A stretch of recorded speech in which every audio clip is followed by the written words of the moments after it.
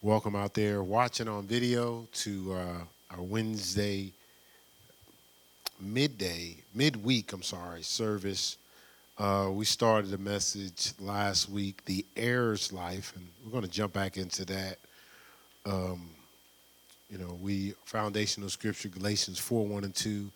The heir differeth nothing from a servant as long as he's a child, but is under tutors and governors to the appointed time of the Father. So we talked about at the tutor stage, that's that childlike stage, even though potentially we have Lord of all, but, we're still childish. We're speaking like a child, understanding like a child, thinking like a child.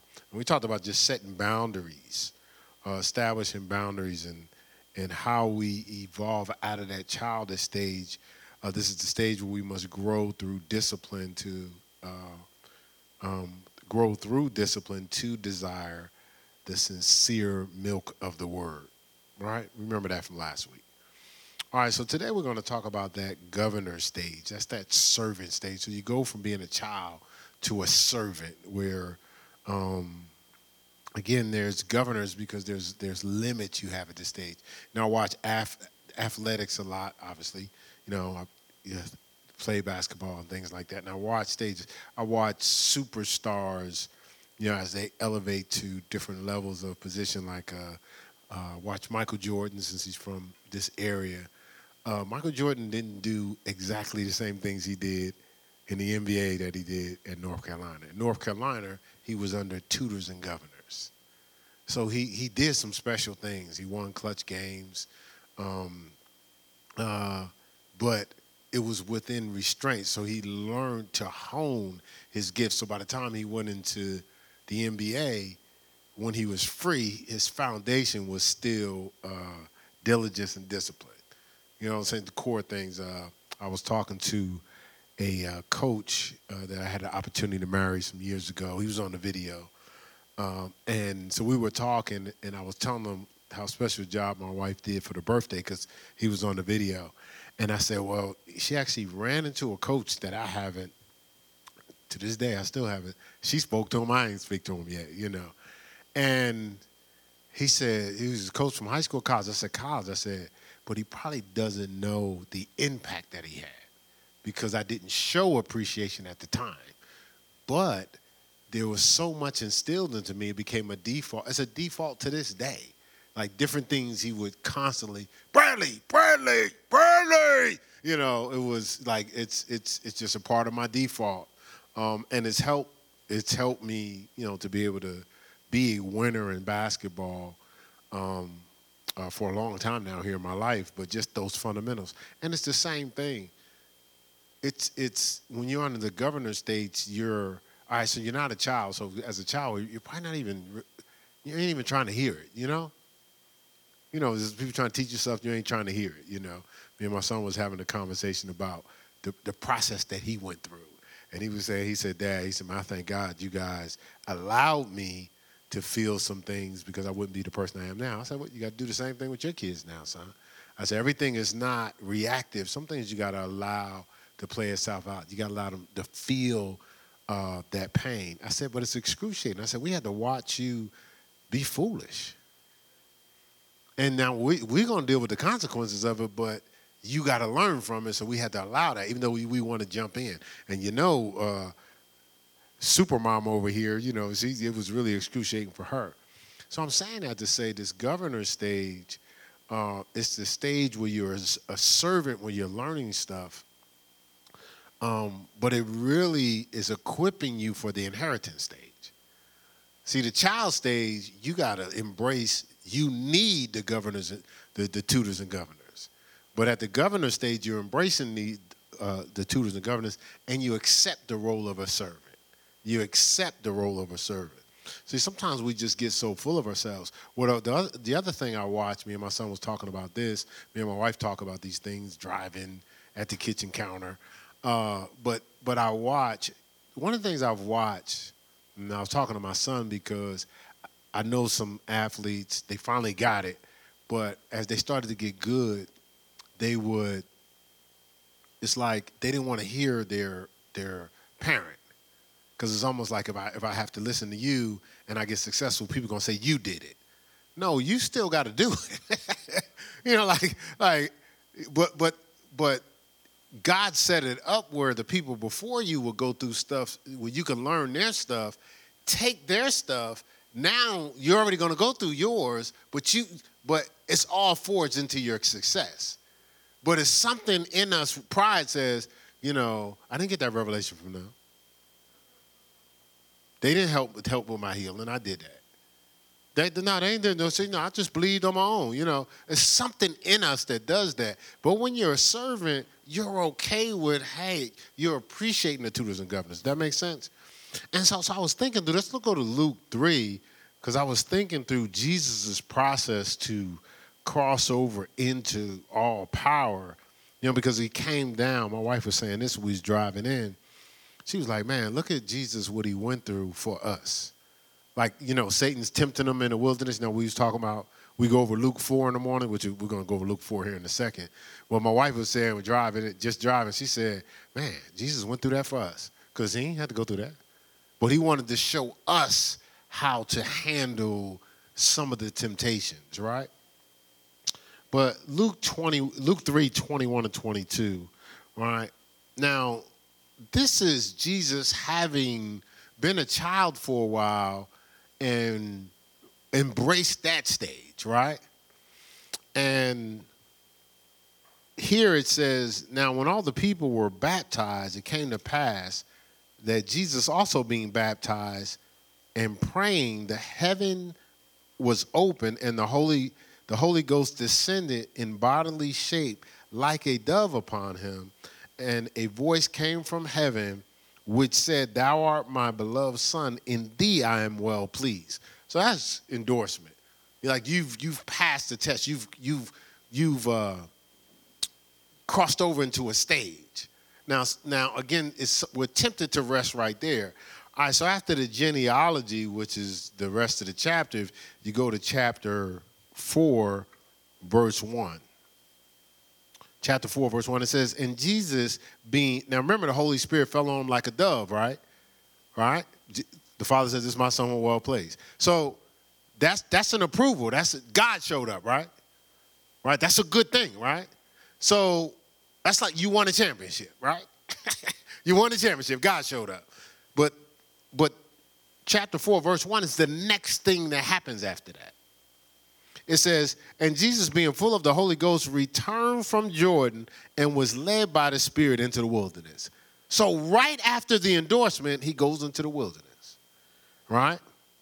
It says, because now he has to apply. He was approved.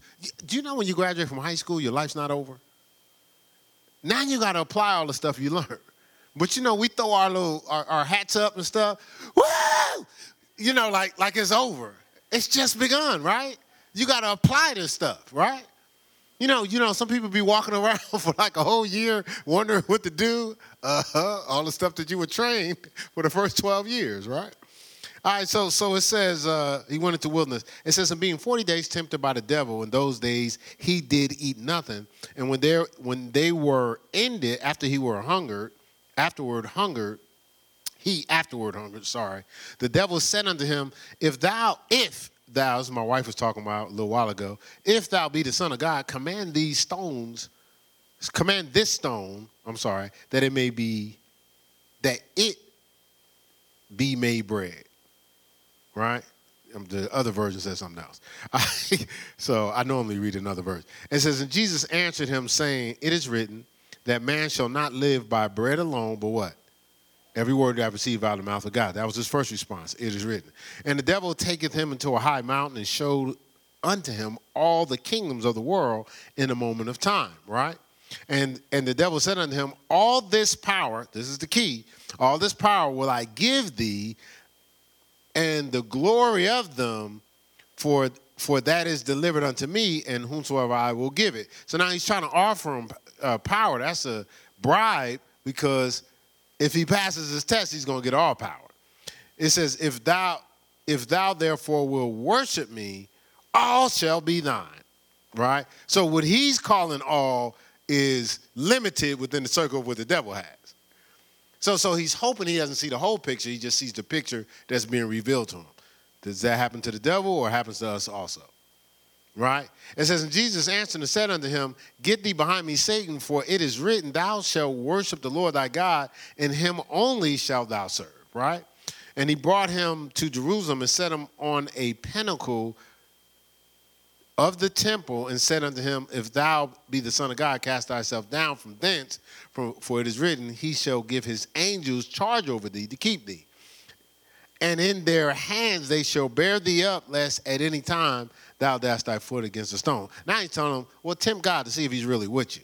And Jesus answered, said unto him, because he got a little tired of him, it is said, thou shalt not tempt the Lord thy God. And when the devil had ended all his temptations, he departed from him for a season. Like just to, maybe it'd be another opportunity to test, right? Verse 14, key. Now remember, verse 1, it says, and Jesus being full of the Holy Ghost, right, returned from Jordan. Look at verse 14. And Jesus returned in the power of the Spirit into Galilee after he passed the test. So it's not enough just to even be filled with the Holy Spirit. You got to pass the test to walk in the power, right? Right, it says, and Jesus returned in the power. And look, now this is the key. And there went out a fame of him through all the region round about. Once he passed the test, got the power, then came the fame. Not when he had a success, that didn't happen. Not when he was full of the Holy Ghost, that didn't happen. Not because he was in the wilderness, that didn't happen. And not because he passed a test. He had to pass all the tests, right? Then he came out in power, and it says his fame went throughout. But you can see that that's just a stage that his fame went throughout. So if you go here to verse 18, look at this. Now he's operating different. Remember, he was telling people, like, hey, don't say nothing. Don't say nothing about me. Don't say what happened. Now he's operating a little different. The Spirit of the Lord is upon me because he has anointed me to preach the gospel to the poor, them that are without. He has sent me to heal the brokenhearted, to preach deliverance to the captives, and recover of sight to the blind, to set at liberty them that are bruised, to preach the acceptable year of the Lord. You drop down here to verse 32. All right, so now you got this power. He's walking in this power. Well, I'll start with verse 31. And came down to Capernaum, a city of Galilee, and taught them on the Sabbath days, right? It says, and they were astonished, look, at his doctrine, for his word was with power. Like he was so filled with power, even when he spoke, the power came through his words, right? And in the synagogue, there was a man which had a spirit of an unclean devil and cried out with a loud voice, saying, let us alone. What have we to do with thee, Jesus, thou Jesus of Nazareth? Art thou come to destroy us? I know thee who thou art, the Holy One of God. Because of his powerful words, they couldn't sit around him. Can unclean spirits sit around us? Right? And Jesus rebuked him, saying, hold thy peace, come out of him. And when the devil had thrown him in the midst, he came out of him and hurt him not. And they, and they were all amazed and spake among themselves, saying, what a word is this? For with authority and power he commandeth the unclean spirits, and they come out. Look at verse 37. And the fame of him went out into every place of the country round about. Now look at the stages here. And then look at what's the fruit of walking in this power and passing tests. He didn't have to say nothing. It didn't say Jesus said I was. It said the power came on me, but Jesus didn't claim his own fame. Right? He spoke, and the response was because of his power. Right? So something happens there. So again, he passed the flesh test. This is my son. All right. He passed the wilderness, and then his fame went throughout. So he went through endorsement, wilderness, and then became famous. Now God makes our name great, and so when we're in the governor stage, he's trying to prepare us for this great name so we can handle it. So it may be a guarantee that we're going to have platforms. It's not a guarantee we're going to be able to handle the platforms when we get there. So every one of us have been afforded a name. Very few allow it to be made great. Every one of us has been afforded a name, but very few of us allow it to be made great. Let's look here at 2 Samuel 7 real quick. All right, so in this governor's, this servant stage, it's not torture. It's an opportunity for God to prepare you to handle a great name. And when we don't embrace that the process of being a servant, of course, if we stay a child, that's an obvious thing. Well, God can't take us to these platforms. It's to God's advantage for us, our name to be great, if we pass the test, because what? We're going to draw people to him. People are going to come and be drawn by the power that happens through us, but what we're going to do when they come to us, we're going to send them to him, right? Right, so just to exist and keep going through the motions and going through the motions and going through the motions, that doesn't work to God's advantage at all. He needs us passing some tests, right? So 2 Samuel 7:9, look at this. So this is God talking to 2 Samuel 7, verse 9. That's what I said, right? Didn't I say that? Thank you. Interesting. All right, so this is God communicating to David, right? He says, and I was with thee whithersoever thou wentest, and have cut off all thy enemies out of thy sight, and have made thee, look, a great name like unto the name of the great men that are in the earth. Like he took the time to make him aware, yeah, you've gone through a process, but I haven't left you. I was the only footprint in the sand when you was going through stuff. But again, we go through our processes so God can make our name great. We go through our tests. Man, just see it through. Pass it through. Don't stop to keep assessing it. See it through. On the other side, you'll come out great. See, this is the thing. Moments happen because the force moving it is greater than the force against it. Moments happen because the force moving it is greater than the force against it. See, so no matter what comes against you, the force moving you is greater. And so God's going to forge greatness out of that. Great strength comes from great resistance, right? So we don't want to be hasty with trying to get to the next level called inheritance, because we may miss out on something we need to handle the inheritance. The scriptures in Proverbs 20, well, we'll just go there real quick. We don't have to rush. Proverbs 20.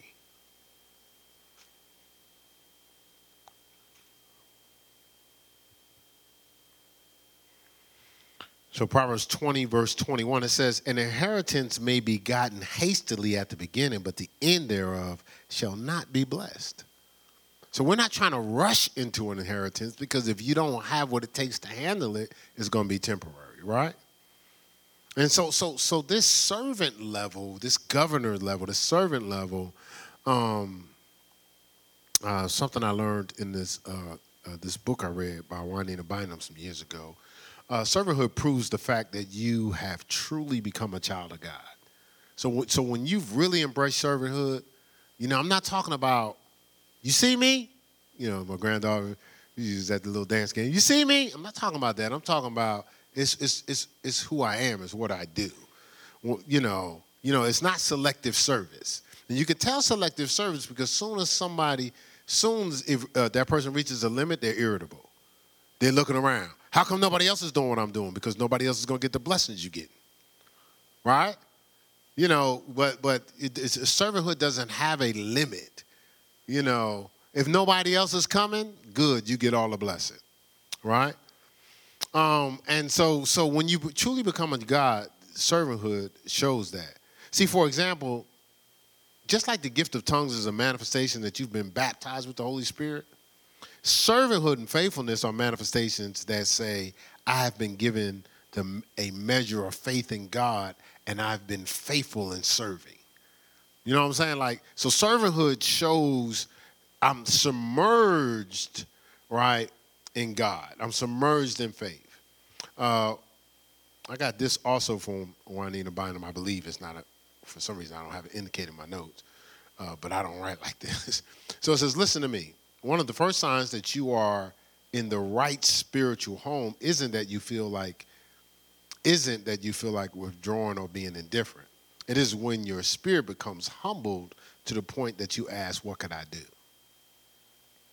When your spirit gets to a place where you say, what can I do? So a lot of times when we're not in humility, why they ain't doing this? Why they ain't doing this? Why ain't doing that? But when you really cross over into servanthood, you're always looking for an opportunity to get done what you see not done, not complain about it, right?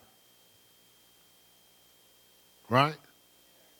John 10:15 says, as the Father knoweth me, even so now I, the Father, and lay down my life for the sheep. Like, so Jesus operated as I'm laying down my life. So when you're in this stage, this servant stage, this stage requires extreme patience. So let's go here to James chapter 1. It's a familiar scripture we've learned through Survival Kit. Love this passage of scripture. James 1, 2 through 4. It says, my brethren, count it all joy. How much? When you fall into divers temptations or different tests and trials or different times of measurement where you're being measured. It says, knowing this, being assured of this, that the trying of your faith worketh patience. It works patience out. But let patience have its perfect work. Don't restrain it. Don't fight it. Don't get antsy. Allow yourself to rest in patience, that you may be perfect and entire, wanting nothing. Another version says lacking nothing, right? And so a lot of times we've cheated patience this opportunity to be employed in our lives, and we kind of hire patience like we contract. We have certain contracted employees, or every once in a while I might have gotten a part-time job. But most of the time we contract patients like, hey, patients, we're hiring you for this particular time. Just want to let you know, bro, like now your contract may be up at a certain period. Like, and then, we keep, calling them back in for contracts, as opposed to getting them a permanent job. You know what I'm saying? Like, we just keep calling them back in. Hey, you know what? I was just going through stuff right now. I'm just going to need some patience. And we hire them for a while, and then we keep going back and forth. No. Patience needs to be a permanent employee, lifetime employee, all right? For us to navigate and get through this stage so we can get our inheritance. I mean, the stage of servanthood it's tougher than a child because there's a level of naivety with a child. There's stuff that you don't see. There's, as we were talking about on Sunday, there's some ignorance there. I don't know. I'm immature. I remember we took our grandkids out shopping. So everybody went and got their stuff. And so they all had the same amount of money. And so one of them was smart enough to get a bunch of toys. So the other person wanted to get, a few clothes. And they like nice stuff, so it cost more. So we got home, and the other person's playing with the toys. Well, the other person's sad, crying, in tears. What's going on? Well, they got more than me. Well, actually, no, they didn't. You just chose different. But she wasn't tripping. She was a child, right? Now, some of us act like that as adults because we haven't matured from that stage. But, no, it was a result of choice, right? Right? And so, all right, so this is the thing. Like at this stage, it takes, when you cross out of that child stage, yes, I think when you wake up, you go, either you go on being childish or you realize, I can't stay here. I'm going to have to grow up, But the servant stage, since you don't have the exact time of service, that could be a little frustrating. You know what I'm saying? Like you know how we want advanced information. All right, so how long is this process going to be? I mean, you know, when I'm walking in my calling and stuff. I just want to know, just in case I decide I don't want to do this. How long? Because I'm going to tell you right now, if I knew how long, I probably wouldn't have done it. I said probably. I wouldn't have done it. Now that I've done it, and if I had that information, I would have done it. But I didn't have that information. Like, even when I heard the possibilities of what it could take, I was like, oh, surely it wouldn't take that long. All I've been through in my life. You know how we tell ourselves, ain't got nothing to do with, most of the stuff I went through, I caused. You know what I'm saying? Like, I'm not talking about the early years where I went through, you know, rejection or whatever, abuse or what have you. It wasn't my fault, but it was my responsibility. Because steps forward was me. And I caused so much craziness and delayed even more. So now I'm trying to grandfather that in as I've been through a lot. So just sign me up for whatever this purpose train is. It doesn't work that way, right? All right, so this patience here is forged in worship. So I need this patience, but it's forged, it's carved out, it's engraved in worship, right? Because you got to be still and know that he's God in worship, right? We was talking about the other day about, you know, I taught you guys, what was that? It was Plan to Change. And one of the stages is to sit and listen to God. You know, be quiet yourself before God. Well, that ain't that easy, is it? Mind me running around. I got to pick this up. I got to do this. What time I got to be there? And you have an opportunity to be with God. You know, and you thinking about God. Then you trying to do what you do in people's lives. You trying to simulate like you with God, thinking he going to show up. That don't work either. Like, you can't control in worship. You just got to yield all the way, right? And that's hard, right? If we're honest, that's hard. I mean, you can come to the altar and fall down before the Lord even hit you. You know why? Because a part of you don't believe. But you would have to yield. You have to practice yielding, right? And so it takes patience to do that, doesn't it? You jump out of God's presence. Here, you praying. God's about to send you the answer. You done got up and left. It's like, hey. I thought you wanted the answer to that, you know. All right, see you tomorrow. How often do we do that, right? So James chapter 5, verse 7. I'm going to read it out of the Amplified. James 5, verse 7. You can write that down. It says, so be patient, brethren, as you wait till the coming of the Lord. See how the farmer waits expectantly for the precious harvest from the land. See how he keeps up his patient vigil over it until it receives the early and the late rains. So you also must be patient. Establish your heart, strengthen and confirm them in the final certainty, for the coming of the Lord is very near. See, that farmer is interesting. He can't see nothing, but he's believing for everything. He's laboring for something that has not manifested yet. But he's out there watering. He's out there doing his thing, believing for something that he can't go on the ground. He can't push it up. He can't control the weather. He can't control the climate. He's patiently waiting. And he's spread. Like, look, see, some of us have never really had land. But if you look at the acres that they have, and all the work that they do to put all the seed out in the farmer and constantly go out there every day with all this property, believing that a harvest will come. It's not going to be a famine. It's not going to be a drought. Look at the patience it takes. See, some of us, if we was farmers, we spend most of our time under the ground trying to push up those plants. I know you're in here somewhere. Get up. Get on up, right? That's how we would flow. You can't do that, right? You got to what? You got to allow it. Like we'd be sitting there looking at the ground. I know you in there. It's been some weeks. When you coming out? No, you can't do that, right? You water, relax, right? And this is what this is saying. So Psalm 37:7 says, rest in the Lord and wait patiently for him. And so as I was meditating on this stage of being a servant, In this stage also, you know, you're guided. Like God sends guides through this stage. Because, again, you're on the tutors and governors into the point in time of the father. So you got the tutor stage is when you're a child. The governor stage is when you're a servant. You have guides. And you have people that have a spiritual, paternal, maternal, um, uh, uh, I guess, I don't know, presence about them, right? And let's look at 1 Corinthians 4.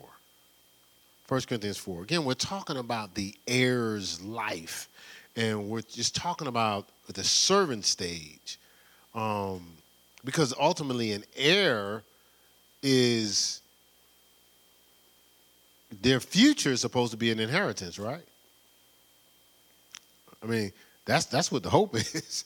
Something coming, right? More than what I've had, exceedingly abundantly above all I can ask or think, right? That's an inheritance. All right, so 1 Corinthians 4, verse 15. It says, though you have 10,000 instructors in Christ, yet have ye not many fathers. For in Christ Jesus I have begotten you through the gospel. Wherefore I beseech you, be ye followers of me, right? It says, for this cause have I sent unto you Timothy, who is beloved son, faithful in the Lord, who shall bring you into remembrance of my ways, which be in Christ, as I teach everywhere in every church. So he says, I got a guy that's embraced everything that's been imparted into me. So I'm sending him to you so you can actually have the same, so you can actually have the same foundation, the same fundamentals, the same diligence and discipline, so you can get your inheritance too. Let's see, I'm assuming this is the Passion Translation, and I just put the wrong alphabet. I got TBT, so I know that ain't right. So it's TBT, right? It says, for although you could have countless babysitters in Christ telling you what you're doing wrong, you don't have many fathers who correct you in love. But I'm a true father to you, for I became your father when I gave you the gospel and brought you into union with Jesus, the Anointed One. So I encourage you, my children, to follow the example that I lived before you. Right? And so in this process, it's you're serving, but you're watching and you're learning and you're following. Hebrews 13:7, obey those that have rule over you, whose faith follow. Right? So this stage, you're learning some things. I'll read it at the Amplified, Hebrews 13:7. It says, remember your leaders and superiors in authority, for it was they who brought to you the word of God. Observe attentively and consider their manner of living, the outcome of their well-spent lives, and imitate their faith, their conviction that God exists and is the creator and ruler of all things, the provider and bestower of eternal salvation through Christ, and their leaning of the entire human personality on God in absolute trust and confidence in his power, wisdom, and goodness. That's what you want to, that's sometimes what we're missing, right? Remember what I said earlier, there's stages like where I watch young men or young ladies like, well, I don't want to do it because you told me. Because then it's going to be like, I've only achieved this because of your input. Exactly, right? And this is the thing, when you're following people that God has set before you or out ahead of you, you're following their faith, not their fake. And in our culture now, we follow fake quick. Anything that looks, that has the proper graphics or seems exciting or is popular, we follow. We got to sharpen our discernment. You just can't be following everything. I was talking to somebody a while ago, and they were saying they spend a lot of time watching a particular, I'm just going to say a particular person. So I said, well, how often do you watch the messages at the church? Just like very rarely. I said, well, that's interesting. I said, because there's nothing wrong with getting these supplements. I said, but you don't even know that person. I said, so, like, and guess what? They don't know you. They're not correcting you. They're not challenging you. You know what I'm saying? Like you can't get the truth and love from that person. Right? I know a person went to a major ministry, and I was talking to him. We was hooping one day, talking to him. He's like, yeah, man, a man of God spoke into me. I said, how you did? I said, so what did he say when he called you up? Oh, he didn't call me up. He was just talking, So he just kept simulating like a connection. But that really never happened. And in some cases, he ain't know him. You know what I'm saying? Like you're in the building, but he don't really know you, because you haven't pressed in. If you're hovering, like you're not even in proximity to what you sow into, you draw from. See, when as a servant, I'm giving myself into, I'm drawing from, and you pull on the spirit of those that's leading you, right? And so this is important. Again, you follow faith, not fake. And there's a lot of fake out here. I didn't say no names because I'm not trying to put nobody down, but I'm just saying you got to really sharpen your discernment. See, it all starts with, what did God tell you? I have a phenomenal relationship with my wife, and that's my best friend. It started with what God told me. That's your wife. That's what it started with. Whatever else happens, that's my wife. So think about it. She did not orchestrate for me to come to Columbus, Ohio.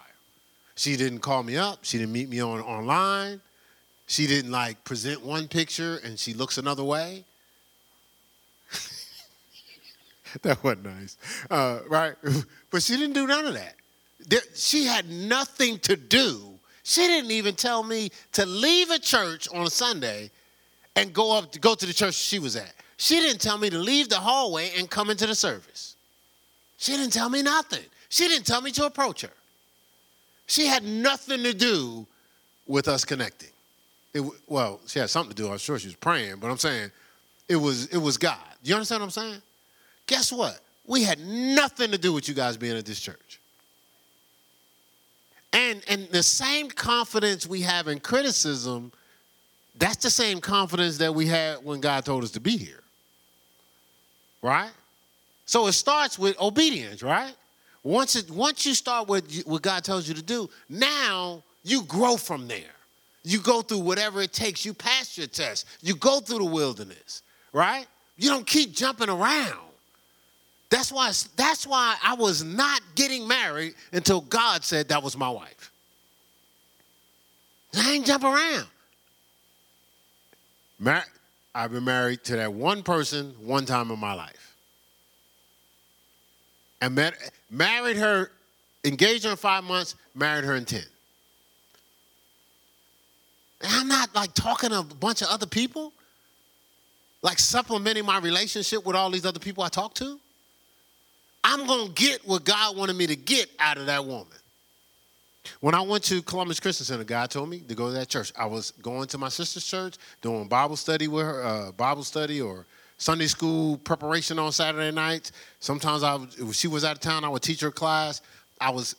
That's the first church I ever joined. God told me to move. Once God told me to move, because again, it was I had to learn some different things that I need to get myself together. Once he told me to do that, I had only been there a year. First church I ever joined, I was there a year.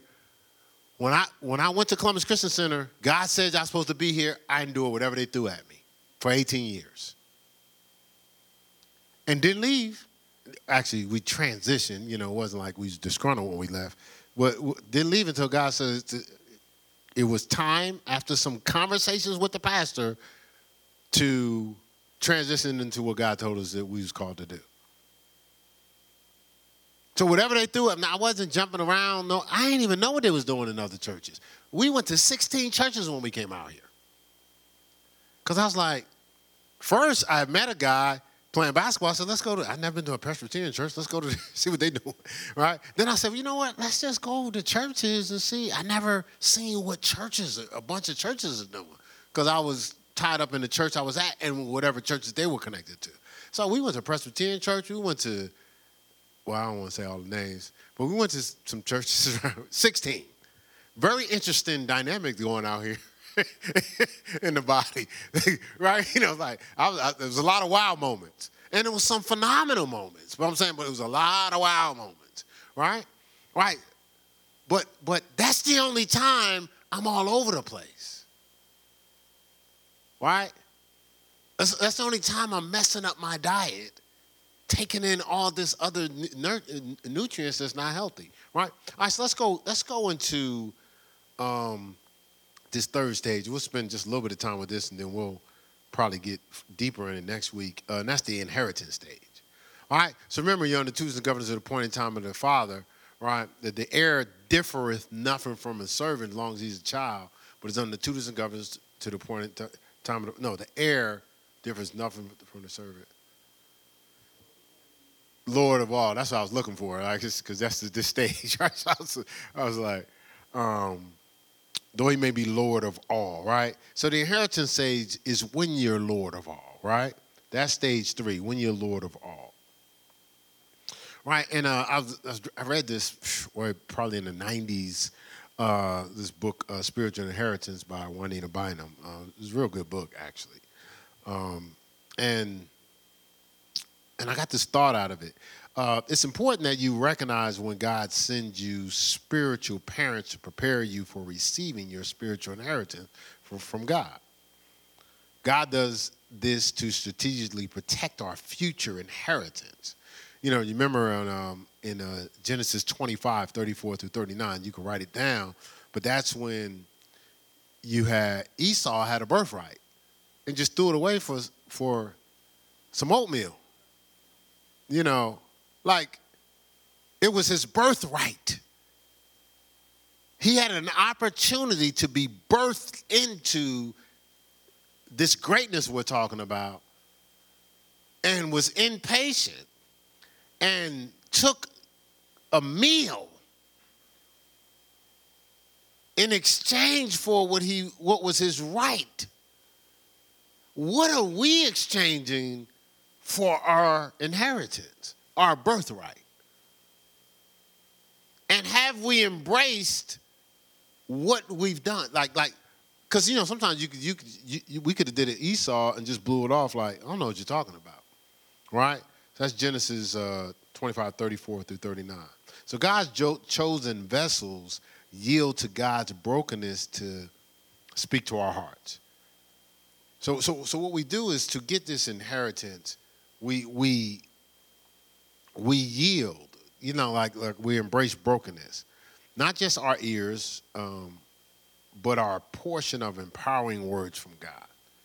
And so we open up to what God has says. The scripture says, except a corn of wheat fall to the ground and die, it can't bring forth fruit.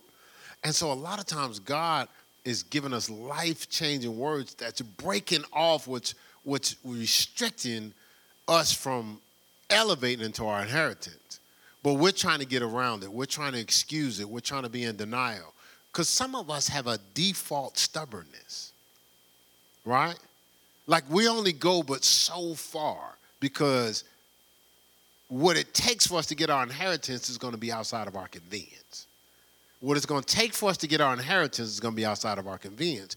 And so that's why we're talking about the message on, these messages connect, but the messages on Sunday on reflections of reality, something like that. Yeah, but because we're going to have to embrace the realities with the holdup here, especially going into the vision for next year. So this is supposed to be a year for breakthrough for a reason, because of what's going to happen next year. And so there's a reality breakthrough. So the brokenness in the book, The Release of the Spirit, Watchman Nee talks about how when you go through brokenness, it releases what's in your spirit.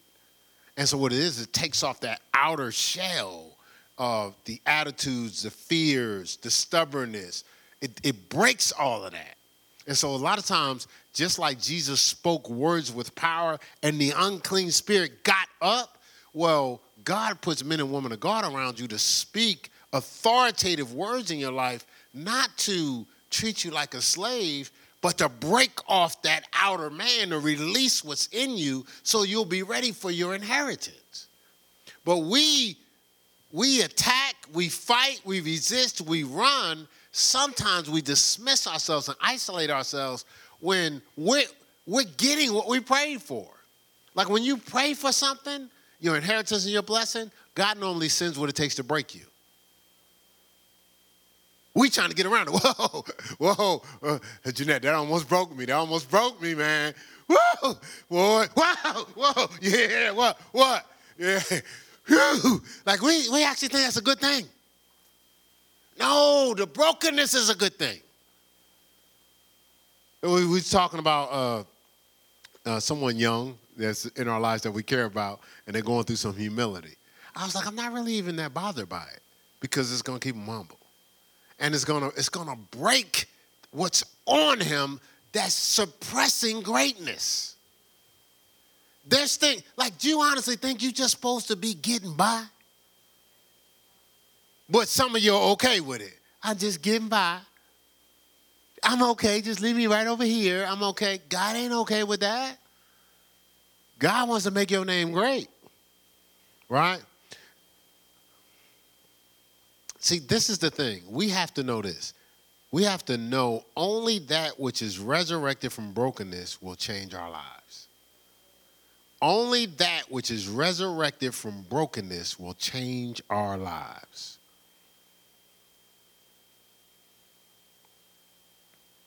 And so when God tells us things like, and these are stretching, obey those that have rule over you.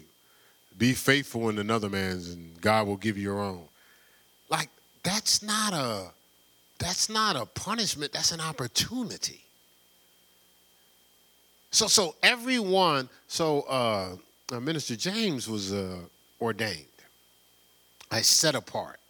You know, Ms. Lamar was ordained in 2017, April 2017. I only know that because I had to redo his plaque, right? I don't have all the dates of and so when people are set apart, now we talked about, Pastor Mel read through the different disciples and how they, different personalities.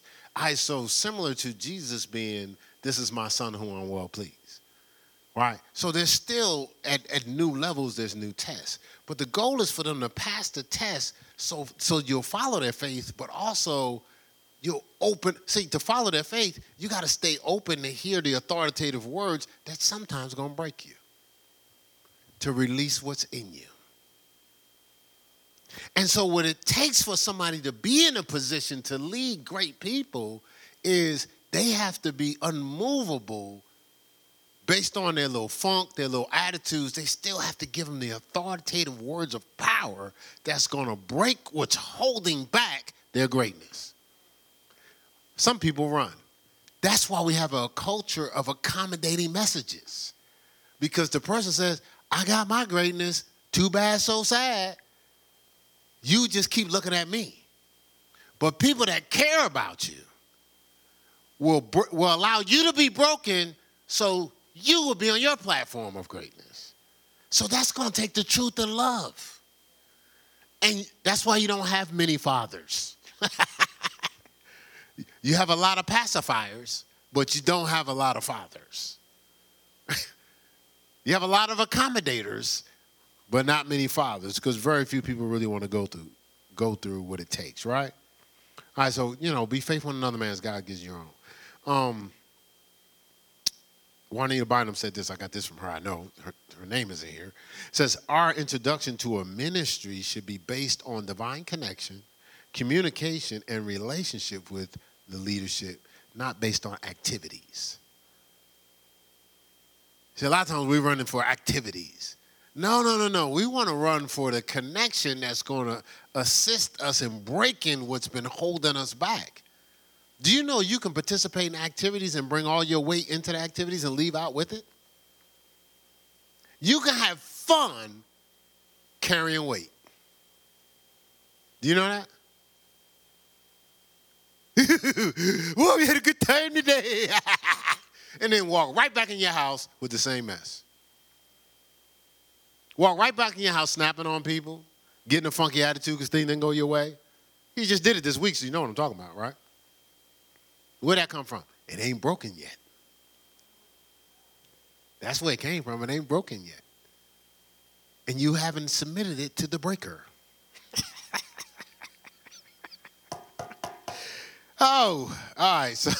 So we as sheep must be led to avoid being easily entangled in negative influences that may magnify issues versus magnifying God. I'll repeat that. We as sheep must be led to avoid being easily entangled in negative influences that magnify issues versus magnifying God. And see, this is the thing. Like when I'm running from the breaking, right?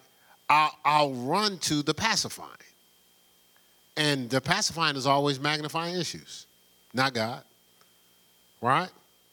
The scripture says don't be tossed to and fro by what? Every wind of doctrine. Right? Right? And then let's end here. Yeah, for the sake of time, we'll end here and then we'll pick up on Solomon's son next week. So we'll end at 2 Corinthians 6. Again, the heir's life is a life of inheritance, exceedingly abundantly above all you can ask or think. I've given you the power to get wealth. It's all this wonderful stuff. It's walking in purpose. I was sharing with this. He's a former coach. He's not coaching now. He's in business now. But I was sharing with him today. I said, man, it's a wonderful thing to be around a family growing together. And I always transparently say, you always got your twos and fews kicking and screaming. I always say that, right? But I always say that because you do got your twos and fews. Do you know?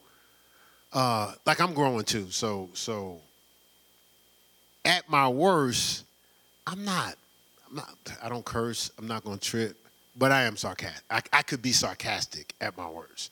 But that sarcastic is learning how to just go ahead and release the strong authoritative words. Like sometimes, and take this the right way, sometimes I care too much. I'm like, that's going to be, they ain't going to be able to handle that. Let me water that down, but then it'll come out sarcastically. When I don't water it down, I'm not evil. This is what God told me to say. And so boy, it's all coming out today, Lord. All right, so when I say kicking and screaming, the twos and fews don't want that word. They don't want that brokenness. They're trying to get around it. But at the same time, their inner man, the spirit is indeed willing, wants it, but their natural man is fighting it at the same time. It's like, you ever have a conversation, you'd be like, you seem like the person is throwing you off because it's like, hey, this is good. How about this one? See, just tell me like it is, because I'm type person.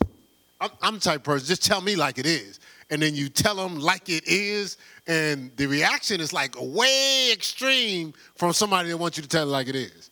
You're like, why you just set me up like that? Because their spirit man is saying, hey, tell me like it is. I need this. But their flesh is like, man, you ain't asked me. You ain't check with me. Like when you exercise and you ain't worked out in a while, your brain's telling you could do something that your body's not ready for. So I think your spirit is telling you to say something that your body ain't ready for, right? You understand what I'm saying? So that's why I say kicking and screaming, twos and fews.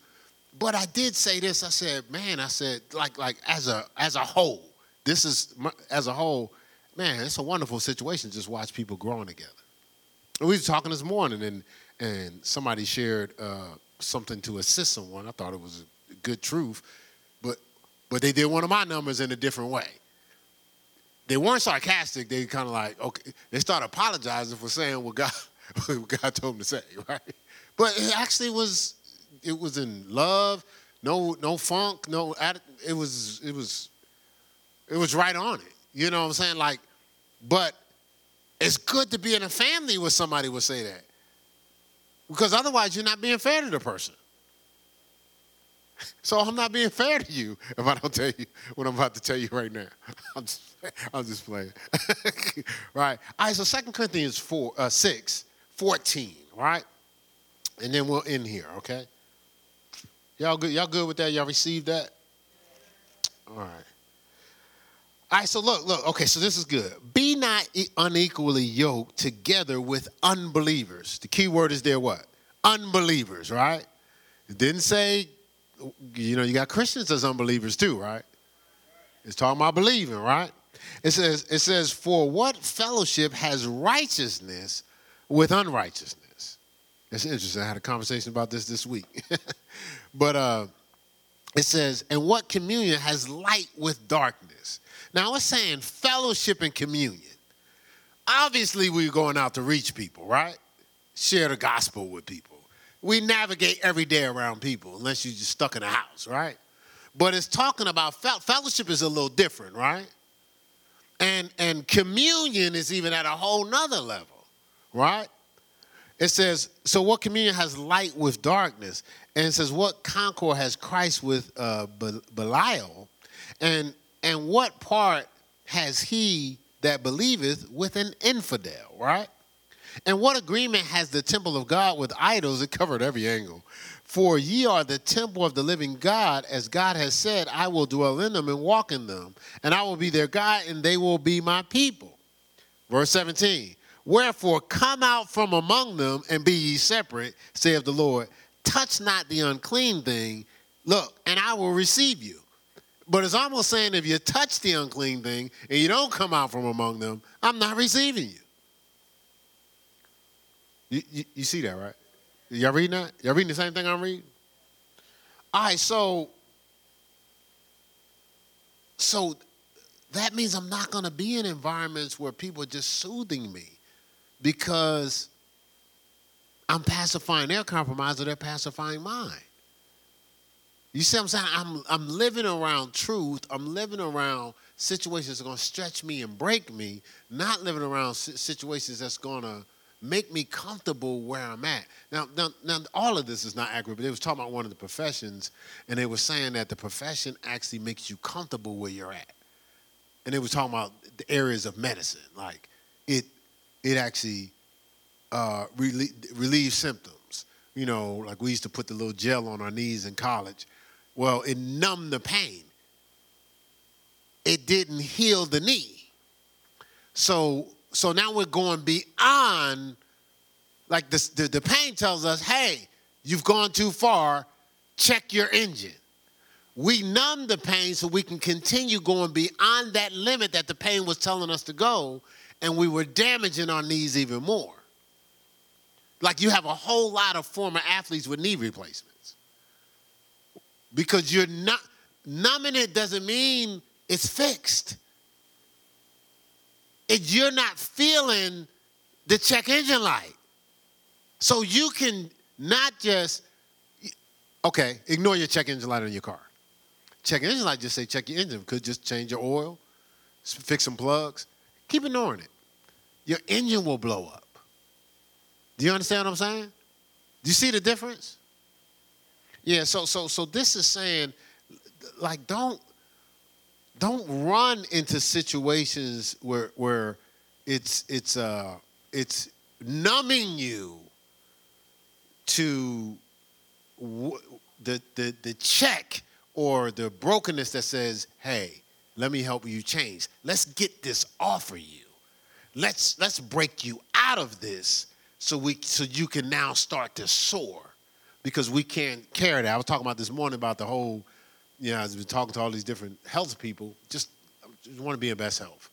So some people you figure out, that's different, and maybe that's not working. So it's worth it to us. So this toxins, just learning about toxins, which I already knew, toxins lead to cancer and stuff like that, but I didn't realize how it affects how you think. your energy levels, your whole vitality, it affects how much you're going to read the word. Because you don't feel like it. Because you got all these toxins in your body. Like some people, do you know some people, their mental illness is a result of it's too many toxins in their body. Hormones going wild, toxins. Defensiveness, toxins. It all equates to toxins. And we walk around and just blow these things off and be adding in more. Because all this stuff we eat that don't go nowhere creates toxins. So I've been doing all the uncomfortable stuff, the colonics and all that. Man, forget all that. Look, what's not exposed can't be helped. I've been exposing myself so I can get help. Ain't nobody trying to be cool. I'm trying to be healthy. You know what I'm saying? Like, but I can't bring in the pride and stuff like that. Like I had a lymphatic